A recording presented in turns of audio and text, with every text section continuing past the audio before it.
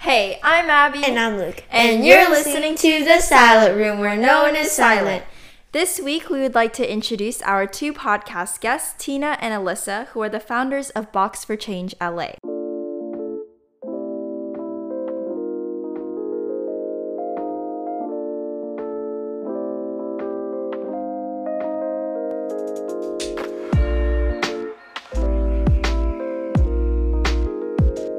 Tina is 1.5 generation Korean American. She was raised in Queens, New York, and has been living in LA for 2 years.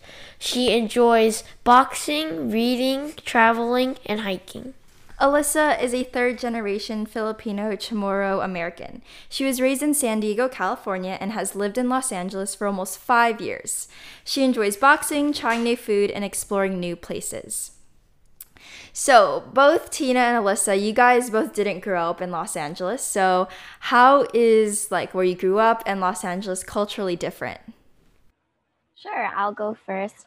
So I'm from San Diego, which is not too far from LA. It's about a 2-hour drive. So it's similar to LA in the California culture, but as far as differences, San Diego is more suburban. So when I came to LA, I noticed that there's Little Tokyo, Filipino town, there's Little Armenia, Little Ethiopia. And in San Diego, the closest thing we had to that was Little Italy. So it's really awesome to be in LA where there's a lot of little neighborhoods that are very culturally driven. San Diego's a very military town. There's about 6 military bases just in San Diego. So San Diego's also a melting pot, but I feel like it was more spread out, whereas LA is more closer connected with all the neighborhoods. So I guess both LA and New York City are pretty culturally and ethnically diverse, but I feel like in New York, since things are so condensed, you can walk by different neighborhoods and visually see it on a daily basis, just how much diversity there is in the city.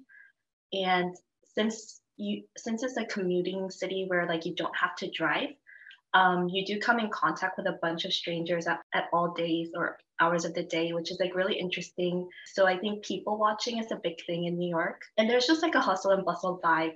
In LA, I think it's really chill. People take things a little bit slower, but life is just constantly moving in New York. Yeah, Luke and I have gone to both San Diego and New York, so we have felt also the difference between San Diego, New York, and Los Angeles. When did you guys both start boxing? I started about 5 years ago. I started in Taiwan. I was there for 9 months. And all I was doing was running, so I got really bored. So I just tried it on ClassPass and loved it immediately. So when I came back to New York, I just signed up for a gym, got connected with coaches, and I guess took boxing a little bit more seriously, beyond just fitness, and just fell in love with the sport itself. And it's been pretty life-changing for me. It's given me a lot more confidence in various aspects or different aspects of life, and taught me a lot about what my body can do in terms of athletic performance, because I've never played a sport before. So yeah, I really love boxing. I love the sport, and the community itself is so supportive and encouraging. I started boxing about 2 years ago. Growing up, I was always athletic. I would play flag football, basketball. I was a cheerleader.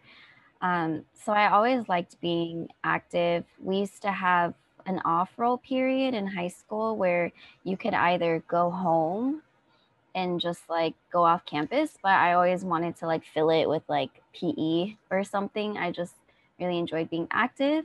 When I moved to LA, I was adjusting, so it took me a while to get active. I think it was not active for 3 years when I first moved up here, so I was looking for a way to kind of get active again. I had ClassPass, and I was just kind of trying everything out.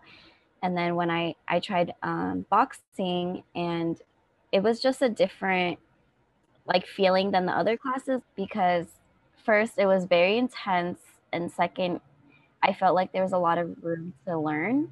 And so I always want to be a lifelong learner. And so finding boxing where there's so many things that you can learn just fit perfectly. How were you guys able to make Box for Change into an organization that's so successful? I honestly think that it was the support of the community that we're in. There wouldn't have been as much awareness about what we do if it wasn't for the boxing gym that we go to right now, Fortune, because we were only going to do, our first class was only going to be like 4 people in the park who were just our friends. But they saw what we were doing and they offered us to use their gym, and they offered their trainers to help us. So that helped get a lot more people to come, and that just helped really spread the word from the beginning. Yeah, and even ongoing, like every event we put on has been in partnership with other trainers or like other people in the community. So I feel like we never do anything on our own. Like we just kind of maybe have the idea and like propose it to different people, and it's really everyone else who's like holding our hands in this fight together that's making Box for Change happen. So what do you see Box for Change becoming in the future?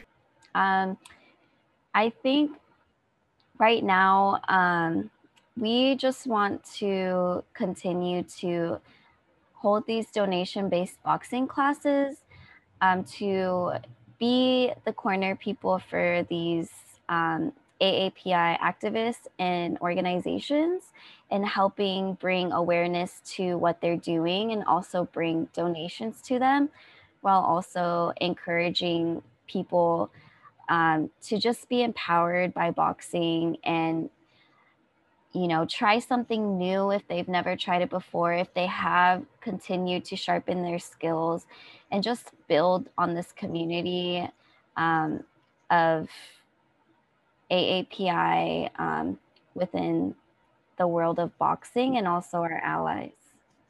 So, how do you think that the community can bring more awareness to these events? Because something I found interesting is that people who didn't have social media didn't know much about the Asian hate crimes. How would you recommend other people to like spread this awareness? Starts with, having conversations with each other, and just, it's not an easy conversation to have, to talk about these hate crimes going on, but it's an important one because, like you said, there's some people who are not even aware about what's going on. And so I think, bringing these conversations to light will really help to bring not only awareness, but also to bring about opportunities to help the change.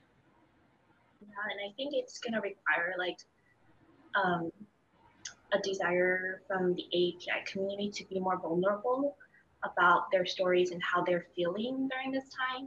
Because like you said, if people are not aware, they're not going to know to ask about where you're at or whatever. So I think if we're willing to be more vulnerable about our stories, like it could definitely help, at least within our circle and social circle of friends. Thank you so much for joining us on our podcast today. All of Box for Change's socials will be linked down below in the description box. Don't forget to like, comment, and subscribe. And tune in to next week's episode of The Silent Room, where no one is silent. Thank you. Bye.